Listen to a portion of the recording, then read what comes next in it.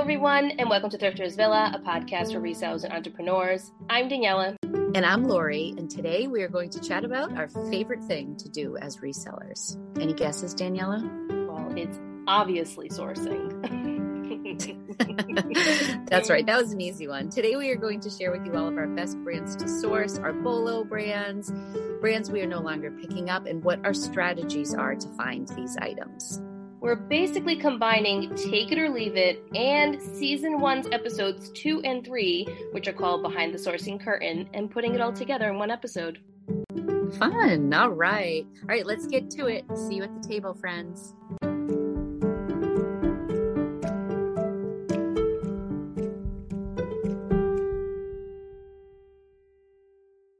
Hello, Lori. Hey, girl.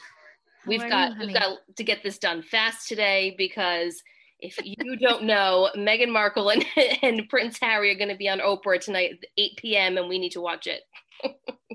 Yes. So this is going to be like a speed episode. No. We decided we usually record around like 8:30 and we decided tonight we had to go early, but we kind of decided last minute. We're like, okay, you ready? I'm ready. Let's do it. So here we are, but this is a fun one. Yeah, it is fun. And I like that we are recapping earlier episodes because for whatever reason, episode 2 and 3 are like our top ones. Behind the Sourcing Curtain is one of our top episodes for season 1, which is great. And I think it's because it's something that we all enjoy doing, right? As a reseller, you love sourcing. And we were new on the scene. Brand new. It's kind of an intriguing title, isn't it? It is. Behind the Sourcing Curtain. Ooh, what are they going to say? Right? Yeah. Right. So during those episodes, if you guys haven't listened to it, well, we obviously highly suggest you do listen to them. But we talk about different brands that at that moment in time that we were picking up or that we weren't picking up, or different styles, different fabric content, our strategies behind sourcing. And let me tell you, it has changed dramatically for me. And I'm sure it's changed for you too, Lori, over the last year. I feel like it changes from month to month, Daniela, honestly. It's just always changing. Sometimes I look at things I've purchased and I'm like, what the hell were you thinking? Or I regret passing on things now. You know, there's just so much information to process all the time and so many things that are changing, and your clientele changes and grows and evolves. And so, yeah, that's what makes this so much fun. I also think that never a dull moment with sourcing. So true. And I also think coming off of Thriftless February for us too, it puts you in a different mindset when it comes to sourcing. And Lori and I were talking about this before we started recording. Like, we don't want to make the same mistakes. Like, we just spent an entire month dealing with things. And Lori, you're still doing your inventory, right? And you're finding more and more items that just, you're like, why do I still have this? What am I going to do with it? I don't want to sell it. I don't want to keep it anymore. It just puts you in a different mindset where you're like, okay, you need to put more intention behind what it is that you're getting. And you need to make sure that it's worth your time, that you're putting into everything, and the energy and the steaming and, you know, the shipping, like all of that is time. So trying to find that sweet spot of like finding things you really love, still enjoying the process of sourcing, because it is fun, right? It is. Otherwise we wouldn't do what we're doing.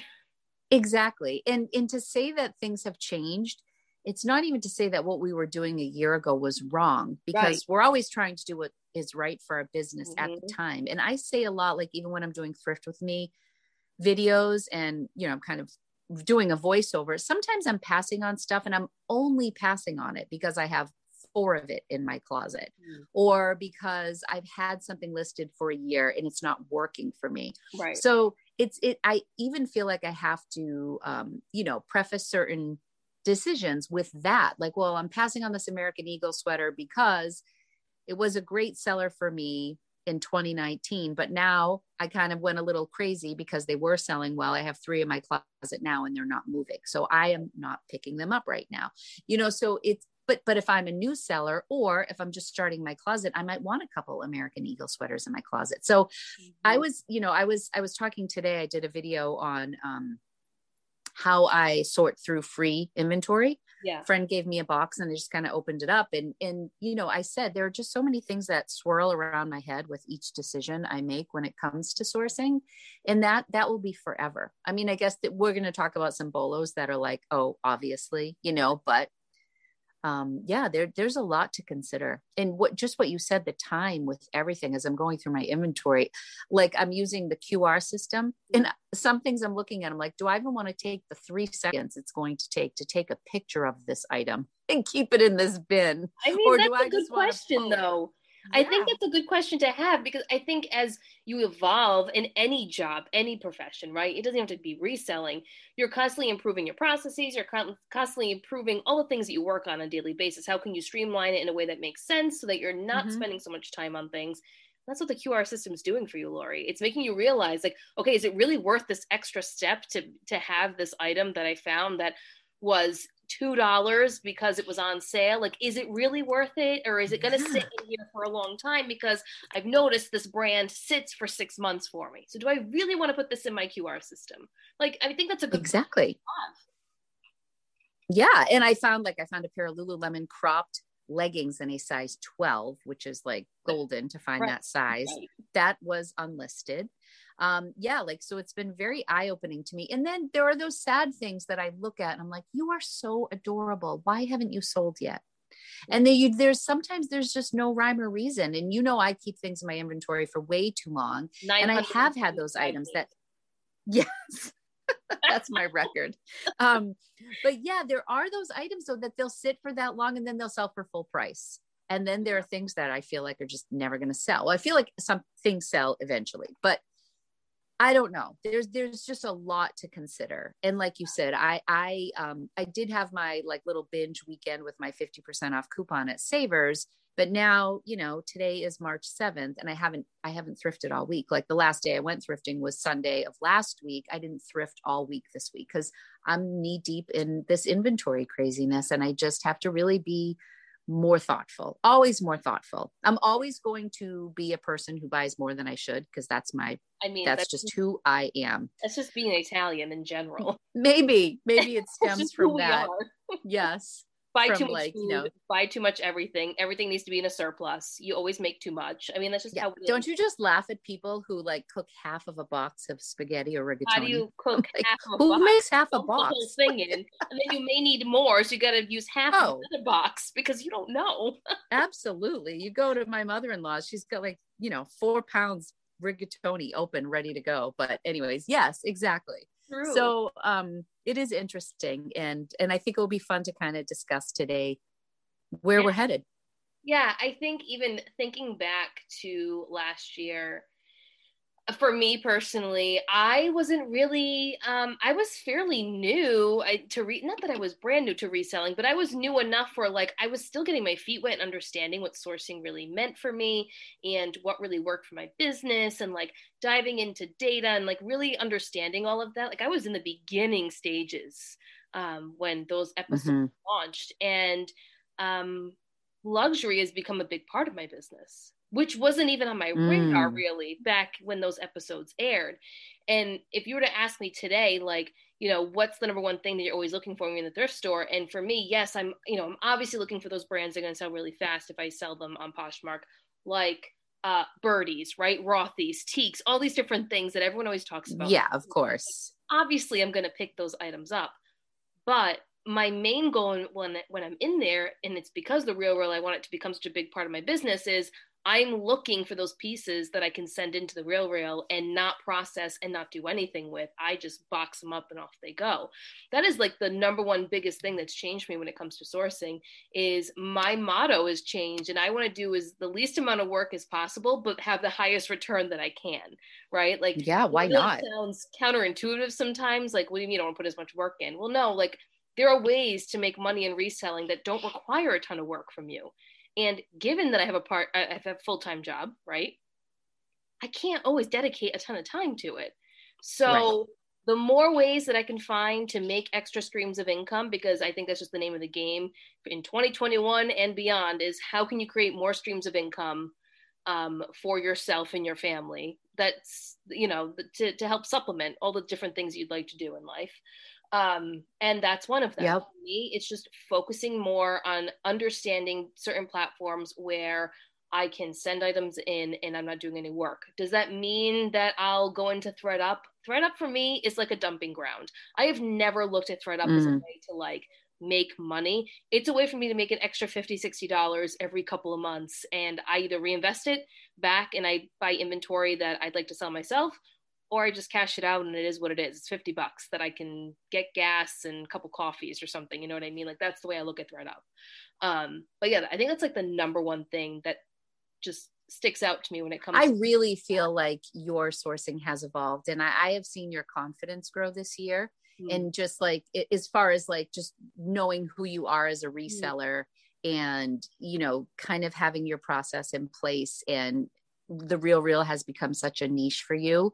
And you've been a resource for so many people in our community, and it's great. And I think it's nice. It's nice that you've kind of found your way, and we're all trying to do that, you know, and I guess I would consider myself more broad-based. I'm kind of a little bit all over the place, but but you've niched a little bit too. You've niched a little. How? I don't know. Tell me. I feel like what if I niched it? No, but like I feel like last year, right? When we recorded those episodes, you were everywhere. Like you would pick anything up, right? Like you didn't really necessarily pay attention to brand. You were picking up based off of style, which you still do, but I feel like you're a little more particular about what it is that you're putting into your closet. Like if you I am certain items. I think right now when I source, like this time last year, I think my average selling price was around $28, and this year it's about $38. Right. And so when I buy things, you know, like I would be lying if I said at the 50% off sale, I didn't pick up, like I picked up a tie-dye Banana Republic sweatshirt, and it was like tacky tie-dye. That's when you do that. Right. But it's sold for $20 and sold in a week, and I paid $3 for it. So like that was a little bit of a risk. Like that's against my better judgment sometimes, because I knew it wasn't going to be a 30+ sale, but I felt like it was going to be a fast flip, and it was. And then, you know, like I bought a vintage Natori nightgown, like a set. And then I decided to list them separately. I was going to list them as a set together for $50, and I listed them for $60 and $40 separately. Vintage, I only paid $5 for the set. And then like today, the robe sold for $45. But like, I'm paying closer attention to vintage for sure. Still buying off style, but not so much. I think for me though, it's a big quantity thing. Like I just have enough of a lot of stuff. Yeah. So. Which is so funny because I don't know. Last year I had 250 items, maybe, you know, in my closet that I was selling, and I was pretty steady between 250 and 350. I mean, present day I'm at 460 right now, but I was at 500-600 plus for a really, really long period of time. And I mean, I think everyone goes through these phases in reselling, and I realize that that's too much for me. Just like you realize where you are is just right for your business. Maybe even take a little bit away. Yeah. 1,300 is where I'm at right now. And it's too much. I mean, I kept saying I wouldn't go over 1,200, but now as I did Thriftless February and just got all the unlisted stuff listed, now it's like at 320 or something, like 1,320. So that's too much, but I have the space for it now, and I've bought the bins and everything. And it's going to be a constant. It's always an effort for me. It's the same with my house, to like reduce clutter, to get rid of excess. It's just not who I am, but anyways, working on it. Yeah.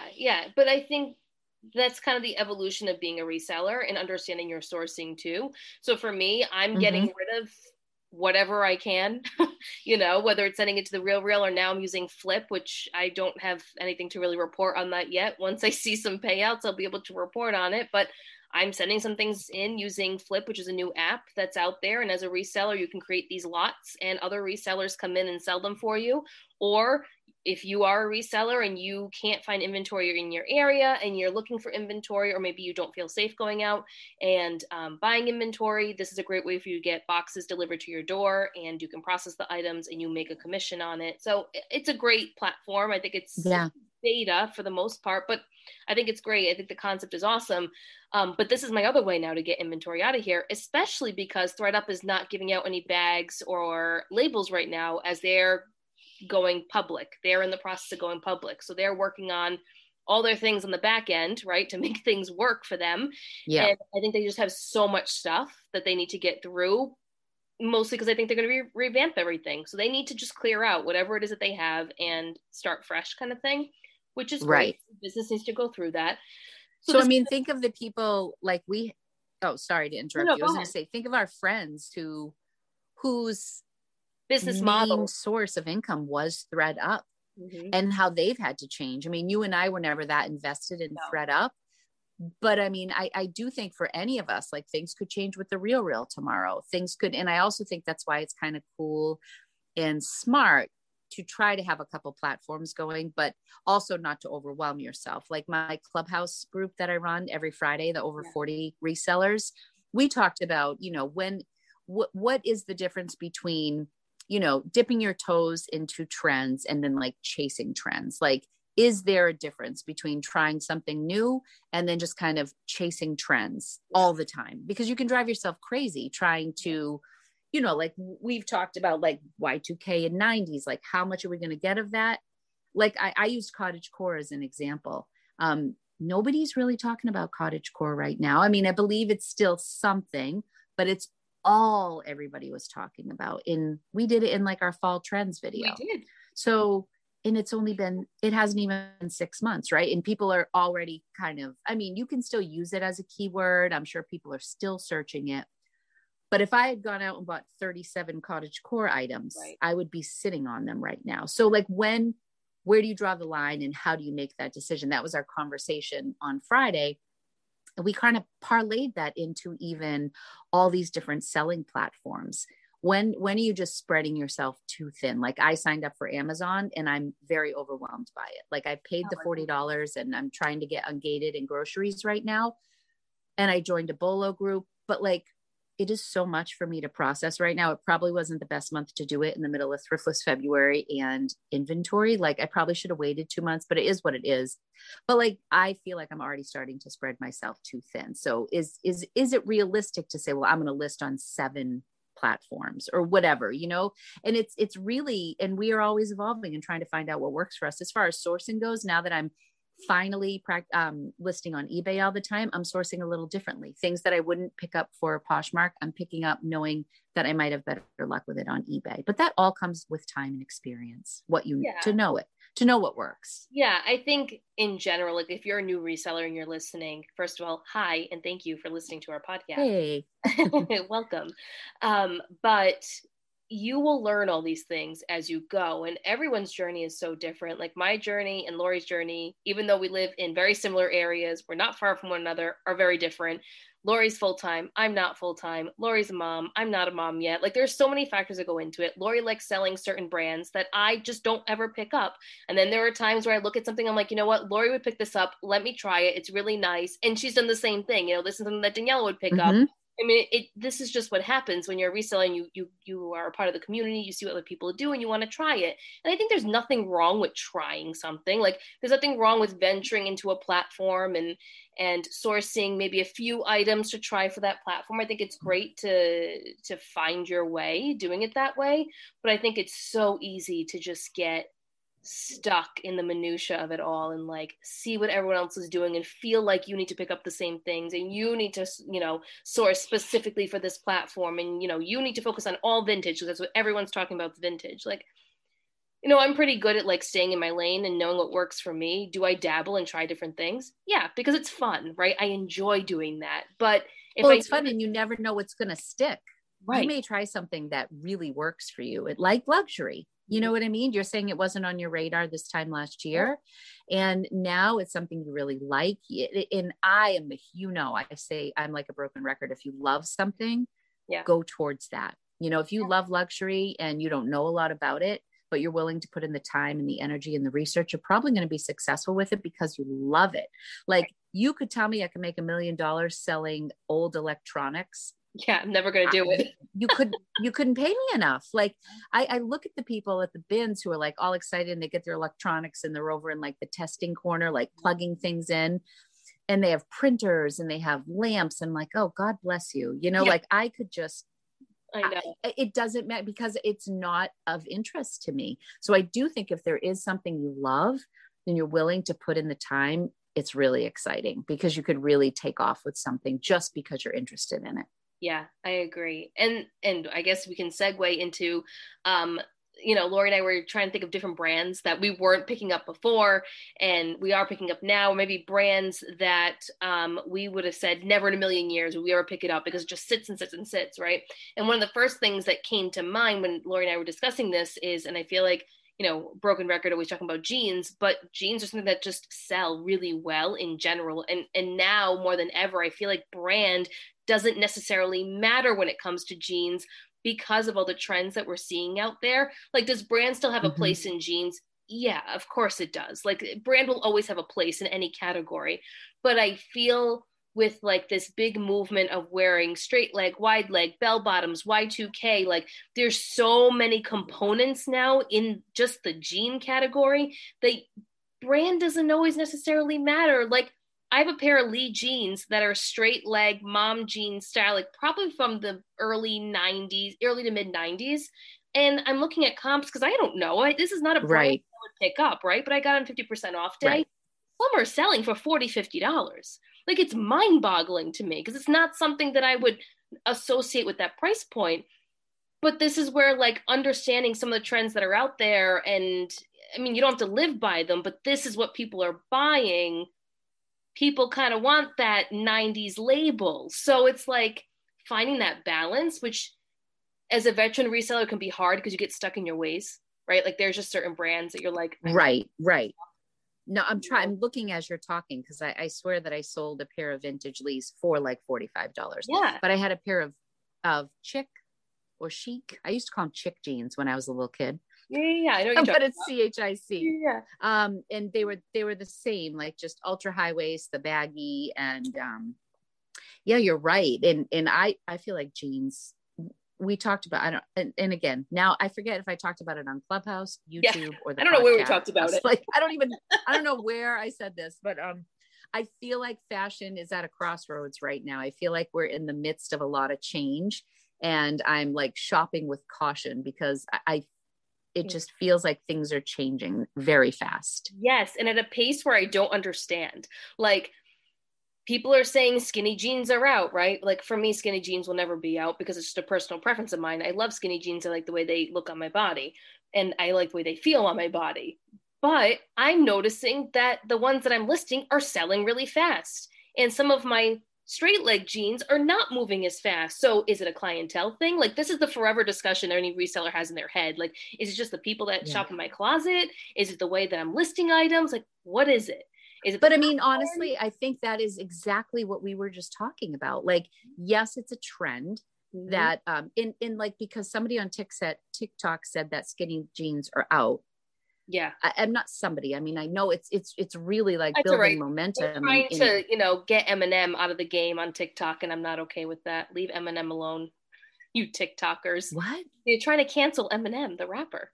Yeah. My boy, I love Eminem. Why? Right? Thank you. I don't because he's so foul mouthed and controversial. I mean, there's probably a million reasons why people want to cancel him, but he'll never be canceled in my book. Trailer park girls go round the outside, round the outside, round the outside. What? I love Eminem. Yeah, don't cancel him. Yeah.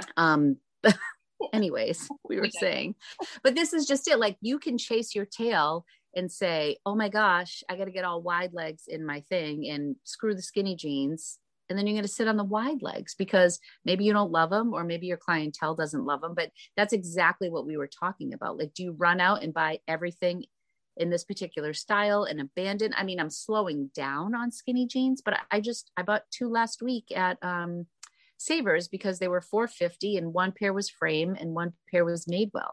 So $4.50 for those brands and a skinny jean, I'm going to get them. Mm-hmm. I'm managing my expectations. I used to think I could get $75 for frame jeans, and these Madewells were an older style. So they were like an 8-inch rise. They weren't a 10-inch rise. So I will pick them up knowing they're going to be more like a $30 sale and not a $50, $60 sale. So that is one thing that even if I'm still picking up older styles, I'm managing I know what I'm getting myself into on certain brands, as opposed to like thinking they're going to be phenomenal and then they sit and then I'm disappointed, or I don't take those lower offers because I think they should be selling for more. And I'm paying closer attention to comps lately too, because there are just too many times that I see something or I'll purchase something and the comps for the listings are say $75 to $100. And then I look in the solds and the solds are like, $30 to $45. And there's just this really big gap in between. So instead of listing it for 75 or 100, maybe I'll list it for 50 or 60, knowing that the comps are a little bit lower. So I just as a way to make my sell-through rate maybe a little bit faster instead of, I'm still on the higher end, but I'm not like crazy high. Yeah. Yeah. And I think, going off of brands, we had discussed in that episode about American Eagle, right? And I think now more than ever, I'm looking at American Eagle in a different way. I'm looking at brands like Abercrombie and Fitch and Hollister in a different way. Brands I probably would have never mentioned last year as like something that I would pick up.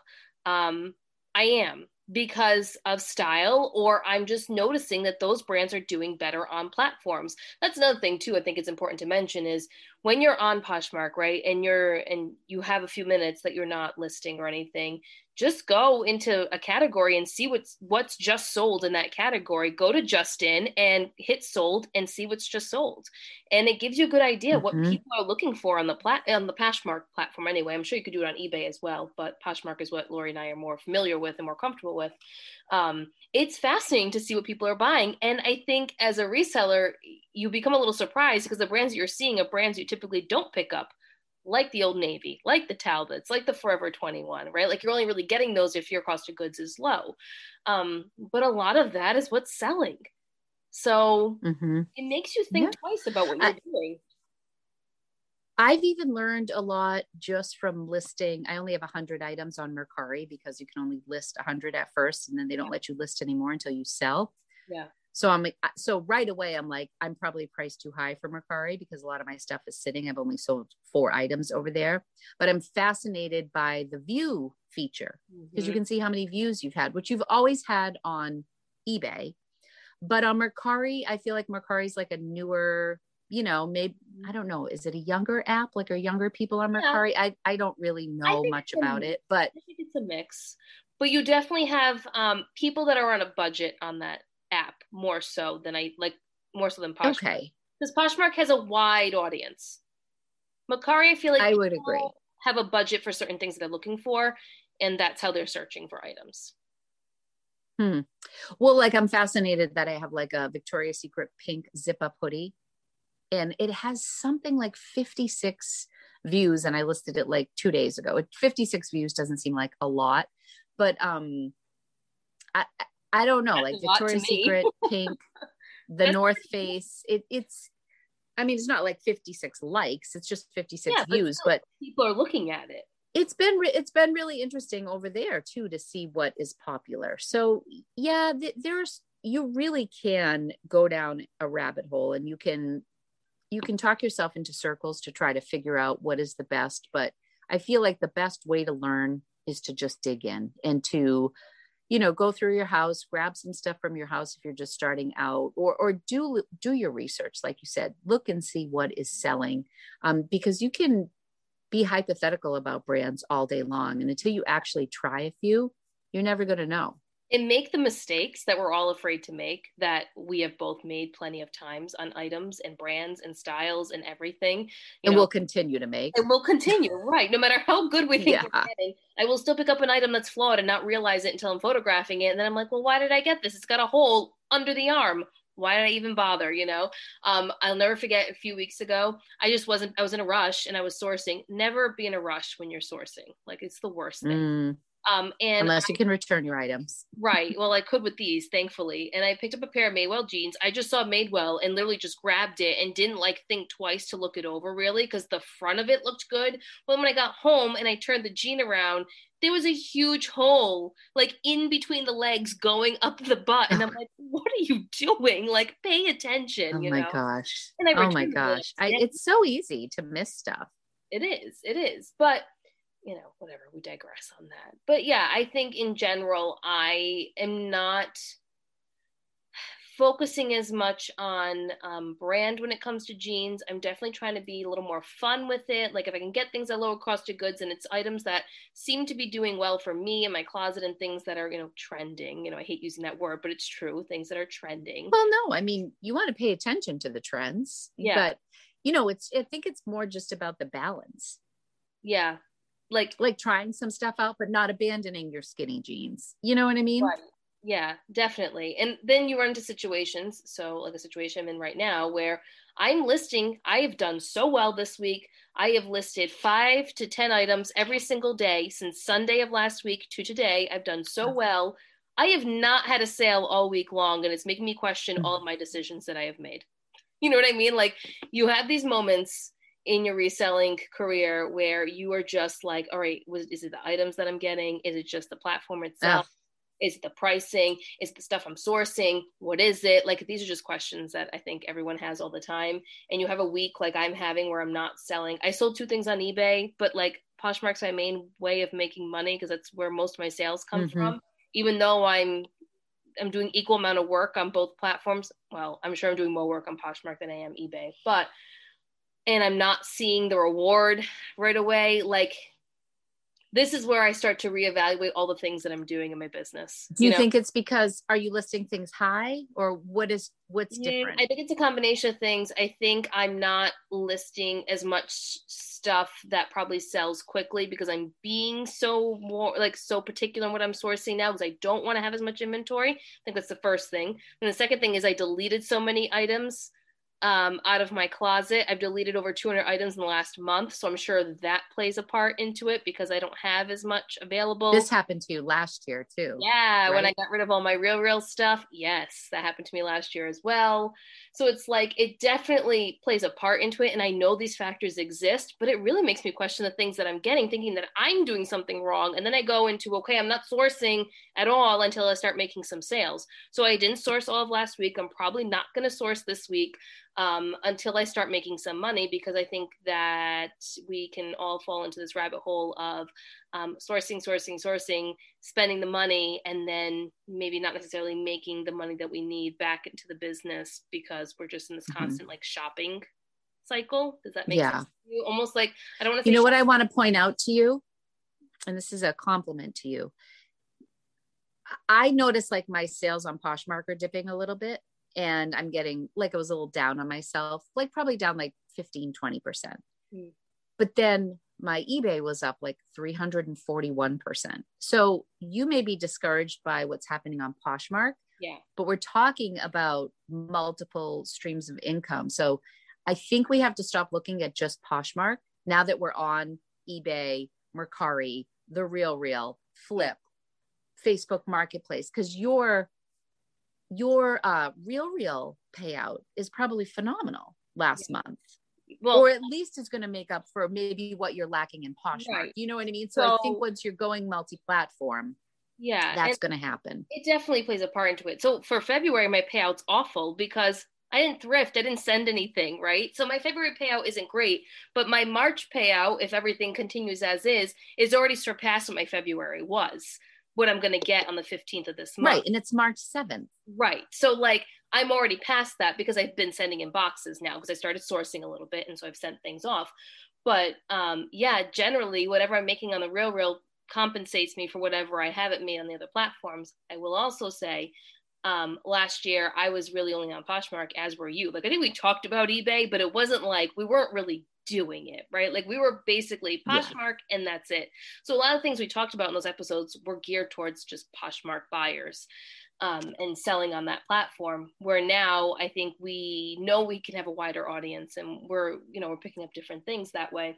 But I will say on eBay, I can sell a pair of, I don't know, Sorel boots, for example, for 100, 120, 150, depending on the style, where on Poshmark, I'm probably getting offers for 60, 70, or 80. You know what I mean? Like, I'm definitely getting my Joan of Arctic Sorel boots have sat all winter. I don't know if I cross-posted those. Like, I haven't cross-posted everything yet. Yeah. I need to target cross-post. But yeah, what is up with Sorel and Poshmark? I don't know, but Sorel and Poshmark just don't go together anymore, which is so sad, because I felt like last year that was the place to put it, or even in 2019. But I feel like now it just doesn't move. But if I put it on eBay, so I had a pair of Sorel boots that I found a couple weeks ago for 50% off. I put them on Poshmark first, and the next day I put them on eBay. They sold on eBay the same day for full asking price. And it was like, all right. And I had no likes on Poshmark. I had nothing, no interest. And yes, it was only 24 hours time. So interesting. When something's hot, you'll get the likes immediately on Poshmark. Like people will immediately start liking and sharing and all of that. Wasn't happening. I can say the same about Victoria's Secret Pink on Poshmark. That's a brand that people start liking and sharing really fast. American Eagle is a brand that people start liking and sharing fast. Certain Madewell pieces, same thing. People will like and share that quickly. Then you'll have the typical brands like Rothy's, where people like instantly want to buy them from you, right? Like that's just a brand. Right. You know, that's just how it is. But on eBay, you know, I don't know. I don't know eBay's buyers enough, I guess, where I just list things and then things sell right away. I'm like, oh, okay, I guess this is an eBay item. I don't know. You know what I mean? I'm just so used to Poshmark, and I need to be right. But these are things we're learning now. So now maybe when you're sourcing, you're going to source Sorel specifically for eBay. Yeah. And, you know, it could still maybe sell on Poshmark, but and this gets back to how our businesses are evolving and in the choices that we're making going forward. And this time next year, we'll probably have that much more information about eBay, and we'll really know like our hot sellers on eBay. I have a brand this month that really surprised me that I talk about in my last video, and that is Eileen Fisher. I sold 10 Eileen Fisher pieces in the month of February. Wow. 10, Daniela, which is to me crazy because I have Eileen Fisher stuff that sits forever. I want to say I sold 4 on Poshmark and 6 on eBay. But one of them was like this linen dress that I got at the Bins in Maine, like the last time I went shopping before I got COVID.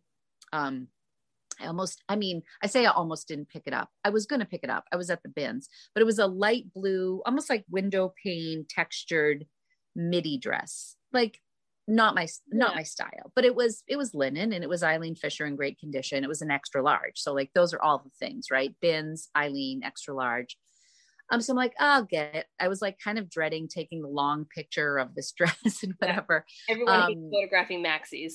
I know. So anyways, I listed it, sold in a day or two on eBay, full asking price, $65. I was like, good Lord, like I almost didn't want to buy you. And yeah, like I had these Gladiator shoes that sold for $40 on eBay, and just like 10 items, Eileen Fisher. I'm going to keep buying her, you know, like even basic stuff sold, like just a basic scoop neck army green shirt, $25 on eBay.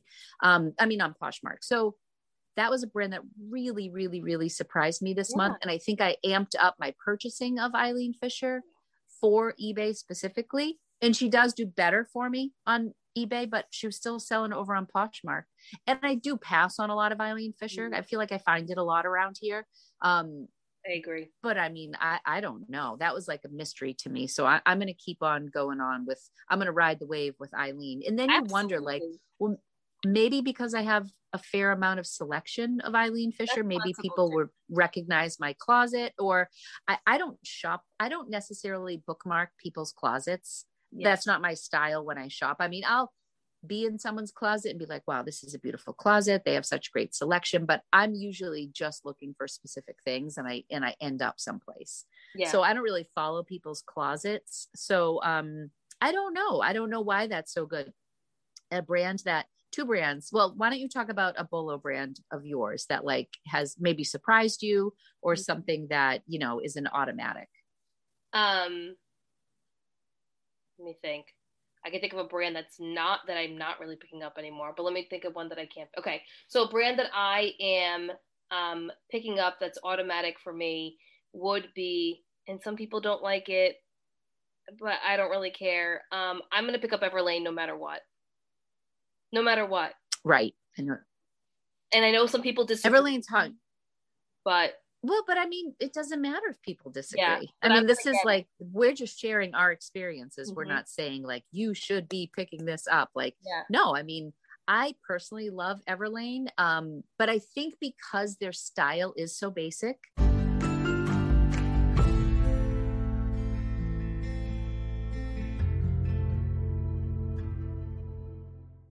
When you need mealtime inspiration, it's worth shopping Kroger, where you'll find over 30,000 mouth-watering choices that excite your inner foodie. And no matter what tasty choice you make, you'll enjoy our everyday low prices, plus extra ways to save, like digital coupons worth over $600 each week. You can also save up to $1 off per gallon at the pump with fuel points. More savings and more inspiring flavors make shopping Kroger worth it every time. Kroger, fresh for everyone. Fuel restrictions apply.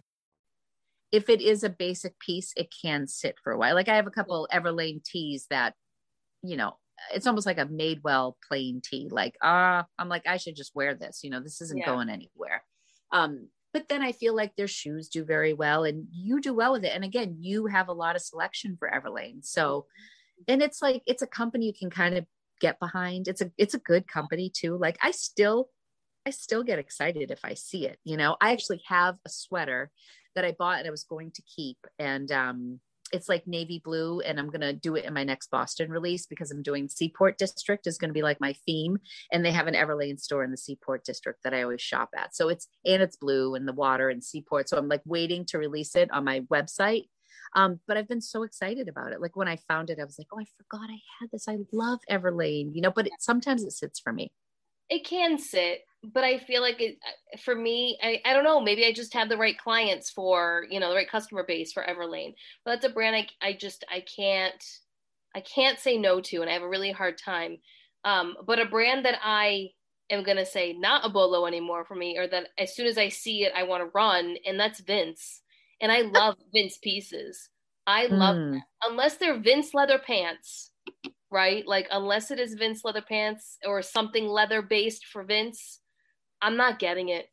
It's just not worth it. I don't even know where my head is at for like Vince in Theory right now. I kind of put them in the same bucket. I can't with Theory. Right? Like both really linen. I'm going to look in my closet right now because I tend to speak emotionally and then like totally be lying. So let me see. Vince and what else are we looking at? Theory.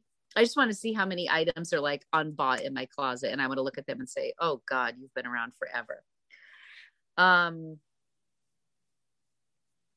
Yeah, I mean, I have 4, 8, 9, 10 pieces that are unsold. And I have 2, 6, 10, 12 pieces that have sold in my Poshmark career. But one pair of my Theory leather accent riding pants, I have them. They haven't moved. I have them listed for $85. See, that's the problem right there. A year ago, I would have thought that that would have been a good price. Right. They're definitely worth that. The price tag on them was probably $300. But realistically, I should probably drop these pants to $50 and see what happens. Or you could cross list them to right. What would you price Theory leather accent riding pants at? Basically where you have them right now. I think I'd have them listed between $75 and $85 too, but I would cross list them to eBay and Tradesy. That's the difference. I think Tradesy has a market for that where Poshmark may not. Really? But Tradesy's tough too because now this isn't. You don't do much at anything. You don't do anything in Tradesy. You list it and then you forget it. And then when someone happens to be searching, they find it. You know what I mean? I don't know. It's catch-22. Or you can send them in to ThredUp and try to make money there, Yeah. I don't know. I think I sold a Theory dress at ThredUp. I sent in, it was just like something that I had and I just had never listed it. And I can't remember what they priced it at, but I changed the price on it and it sold and it was like a $19 payout, which wasn't bad for, I sold a couple silk blouses over on ThredUp. Maybe that's the place to send it. Maybe it is. But we don't have labels. But we can't get labels, so it doesn't matter. Right. But so 2 brands that are not going to surprise anybody that I'm not picking up anymore, but they're like a hard pass. Where this time last year, they were like, Torrid and LuLaRoe. Torrid is the one that really frustrates me because I have had this is my theory on Torrid or my experience on Torrid. They get a ton of attention and nobody pulls the trigger on. I know. So and it's super frustrating because I don't price it high. I sold a piece today for $18. It was like just like a A-line blouse, very simple. It's been listed for 455 days. And I had it priced at $24. And I took an $18 offer this morning. But like, it's not like I price it high. Yeah. So I was going to say, it sits a lot of forever. Torrid in general discounts a lot for their buyers. So something will go on clearance and it'll get marked down to like 80% off. But some of the pieces can retail for quite a bit. Like, I mean, I just know from experience too, from shopping there when I was younger and stuff. I mean, their jeans are expensive. Their dresses are expensive. It's not like it's a, you know, it's definitely like a mid-tier type plus size line. But yeah, for whatever reason, the resale isn't great. And I don't know why. I went through a little stint this time last year. I think it was like the winter, you know, before COVID, obviously. So maybe it was like, you know, December-ish, January. And I had found like a little stack of Torrid jeans. And they were like shredded and distressed when that was huge at the bins. And I was so excited. And I want to say like 2 of the pairs sold really quickly. And then that got me excited about Torrid. And then that happens. Like if you have good luck with something and then you pick it up and then stuff sits. But the other thing you got to be careful about with Torrid is they do start at like a size 10, 12, like they're size 1, right? Size 0. That is the size I would stay away from. They have 00. 0, 1. Yeah. So like if you get really? They have 00 now. Yeah. I just think it's a tough market because I think if you're a 00, then you're really like a size 10 and then you can shop anywhere. Yeah. Yeah. Right. It's not necessarily like a plus size. Like I feel like, I think the stuff that does well for Torrid for me are like the novelty prints, like something that has like some sort of a graphic on it. Right. And that is like even a larger size, like a 2X and above. But I don't know about your Savers in Rhode Island, but we price our Savers high. We price Torrid high at my Savers, like $8.49 for a top. Yeah. So maybe that's like why, because I shop at Savers so much, I'm just not getting it. The jeans are easily $16.99, $19.99 for jeans. Easy. Yeah. That's crazy. Yeah. You can buy them brand new on clearance at the store for that price. Why would you ever pay that? That's a different discussion. Right. Yeah. That's a discussion for another day. Yeah. I think it's interesting because maybe people are listening to like, oh, Torrid sells really well for me. That's great. It's awesome. I mean, but for us, it just doesn't. That's the other thing too about reselling. Inventory is so different for everyone, and what sells well for me does not sell well for 100%. Just even for luxury, I don't pick up every luxury piece that I find either. I am extremely picky about what I'm picking up for luxury. Just because it's Gucci, just because it's Prada, just because it's whatever, doesn't mean it's going to sell, and it doesn't mean the resale value is high either. This can be translated into any market, whether it's electronics, luxury, really doesn't matter. There's a lot of luxury pieces that I leave because they're just so dated that you can't give them away. That even platforms like The RealReal or Fashion File or Rebag aren't even going to accept because there's just no market for it. And if they do accept it, you're not going to get a lot of money for it. So at that point, me as a reseller, I have to reevaluate. I'm like, but is it really worth it for me to spend $9.99 on this pair of shoes when I know they're probably going to get listed for $100, $150? Like, is it really worth it? I don't know. Like, do I list it myself and then hope I get $50 out of it? Like, and where I am right now in my journey, it's not worth it for me. And I just say no, and I move on, and someone else will be thrilled to find those shoes. But for me, it's not a part of my business model. Well, and you have the experience on The RealReal now. Like, I feel like, you can eyeball something and you'll know what your payout is about. Like I was listening to your conversation with Denali on, I think it was your live you did with her. I watched it and fell asleep. So I watched half of it. I was watching it very late at night, but I think that's where you guys were talking, or maybe it was your interview with Denali. One or the other.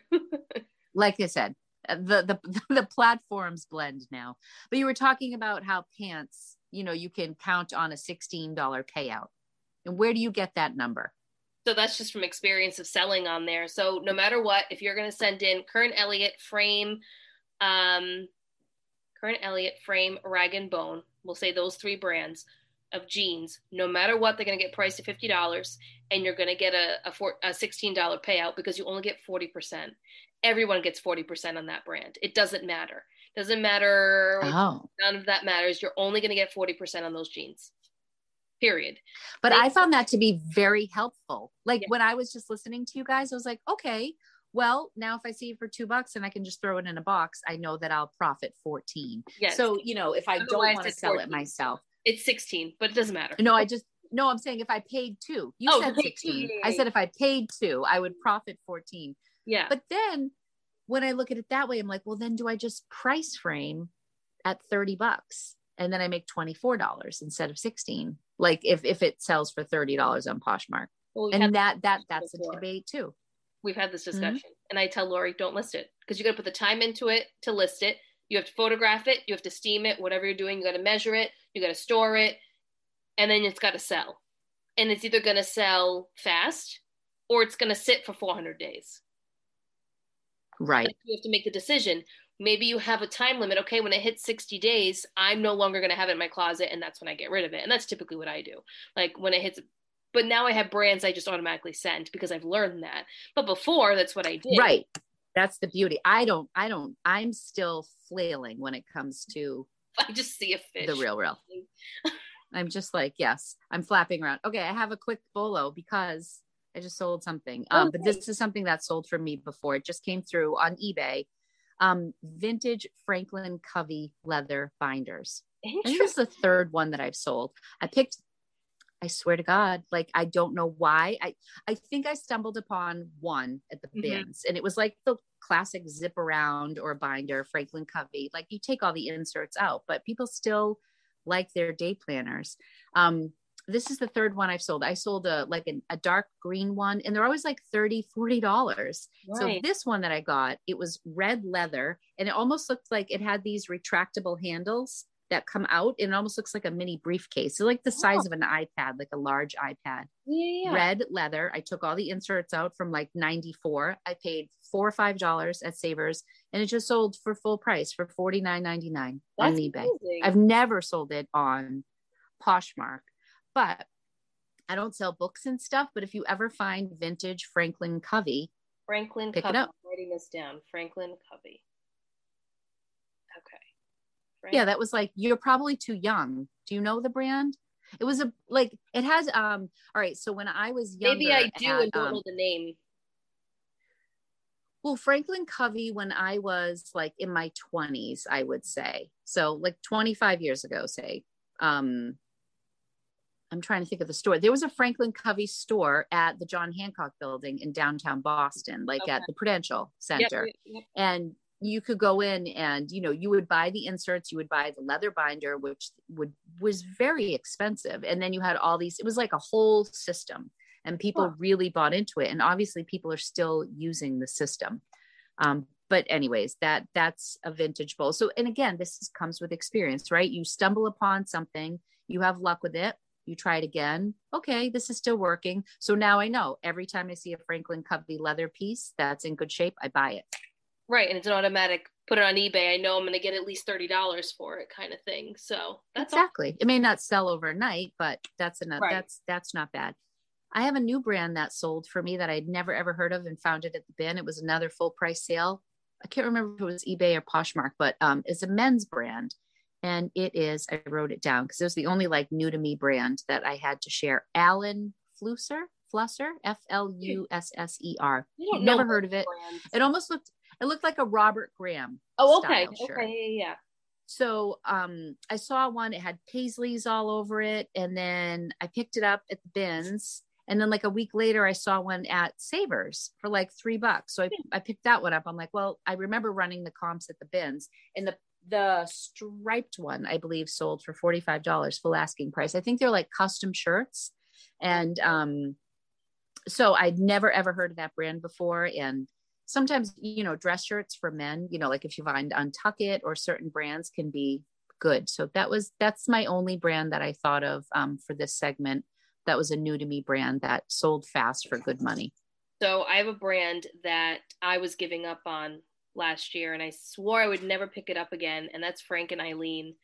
But I recently found one and I listed it for 60. I listed it high, but I sold it for $50, which is crazy. Really? Because I couldn't move it. I don't think I've ever sold it.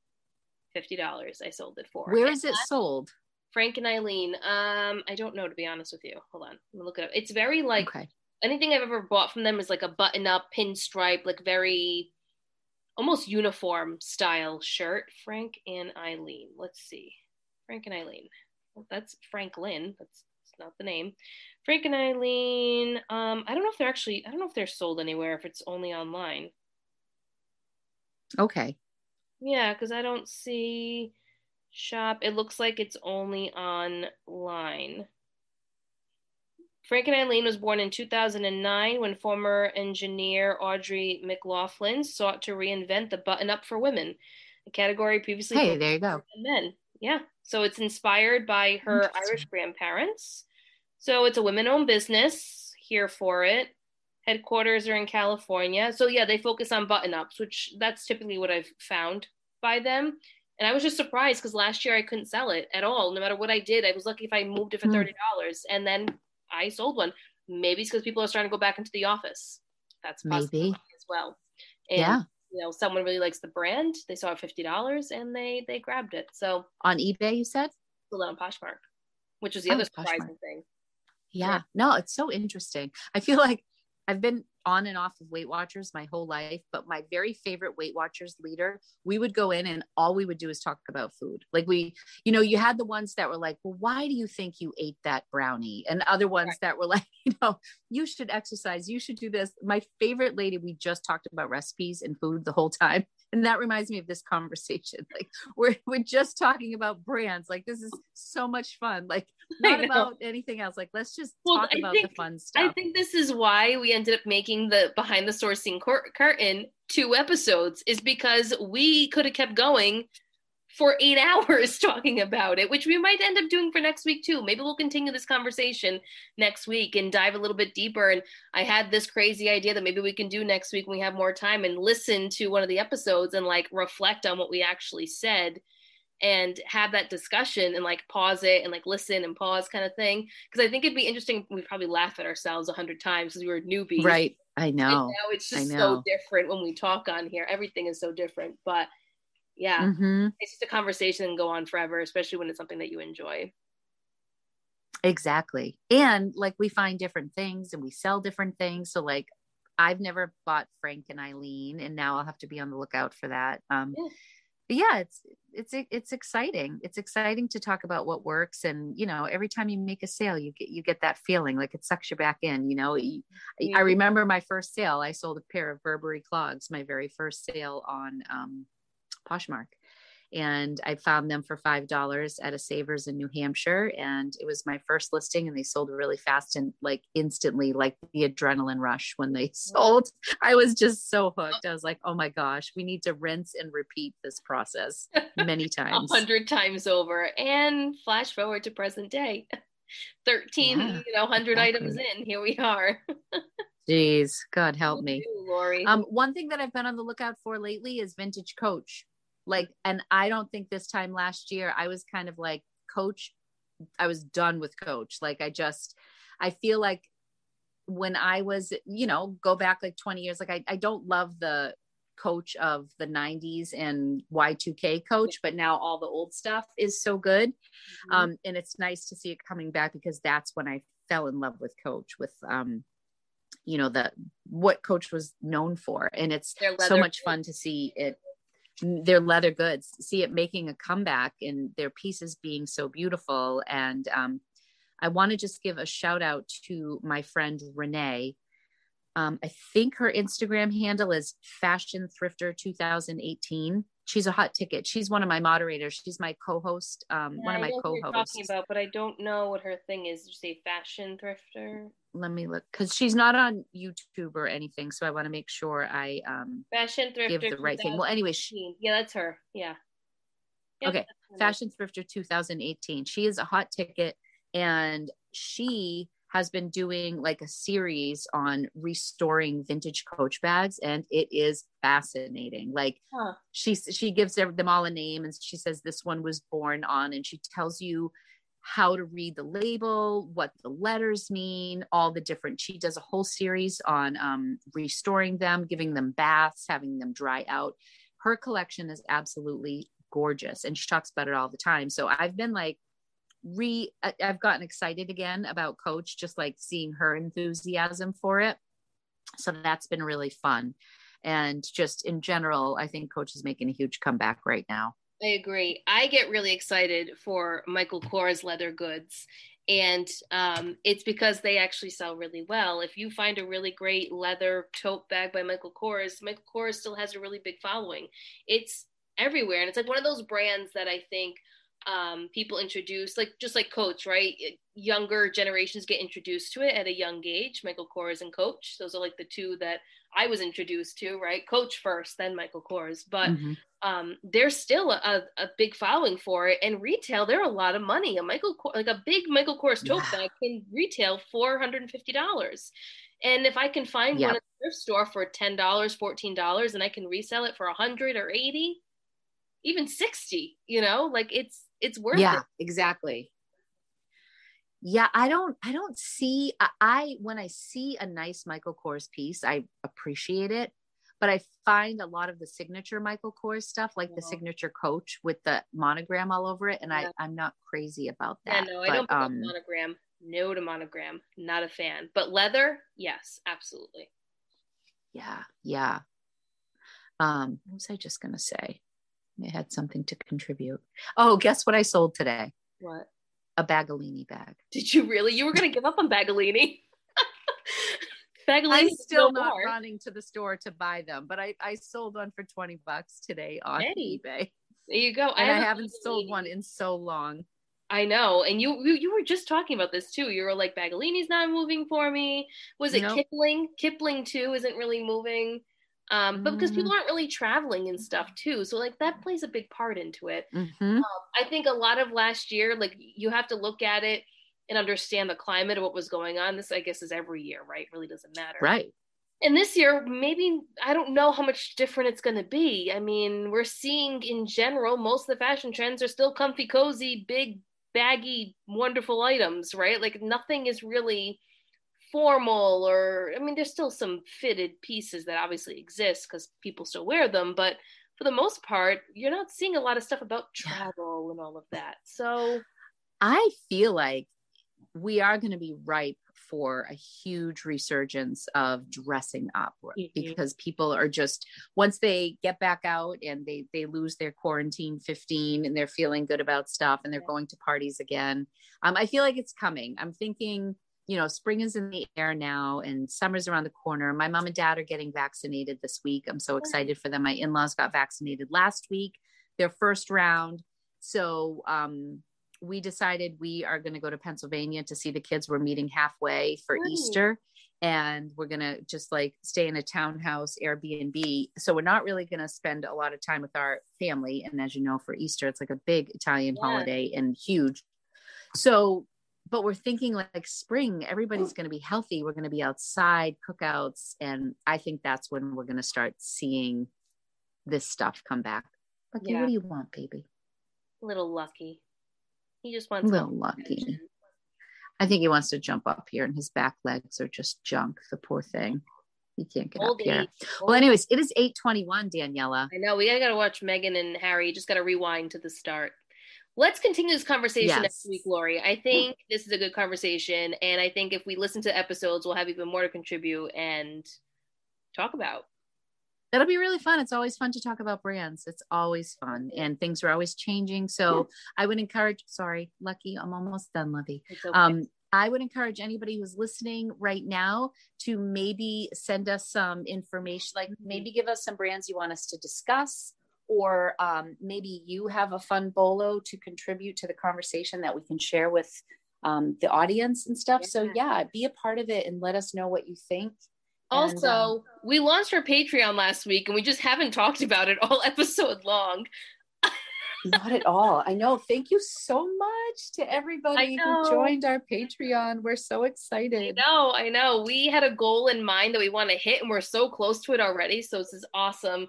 Thank you to everyone. If you want to sign up for the Patreon and get extra content, downloadables, all that fun stuff, the link will be in the show notes.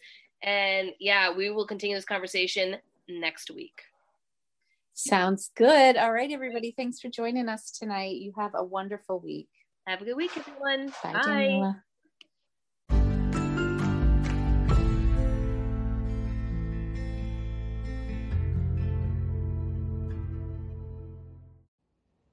Hey everyone, thanks so much for listening to this week's episode.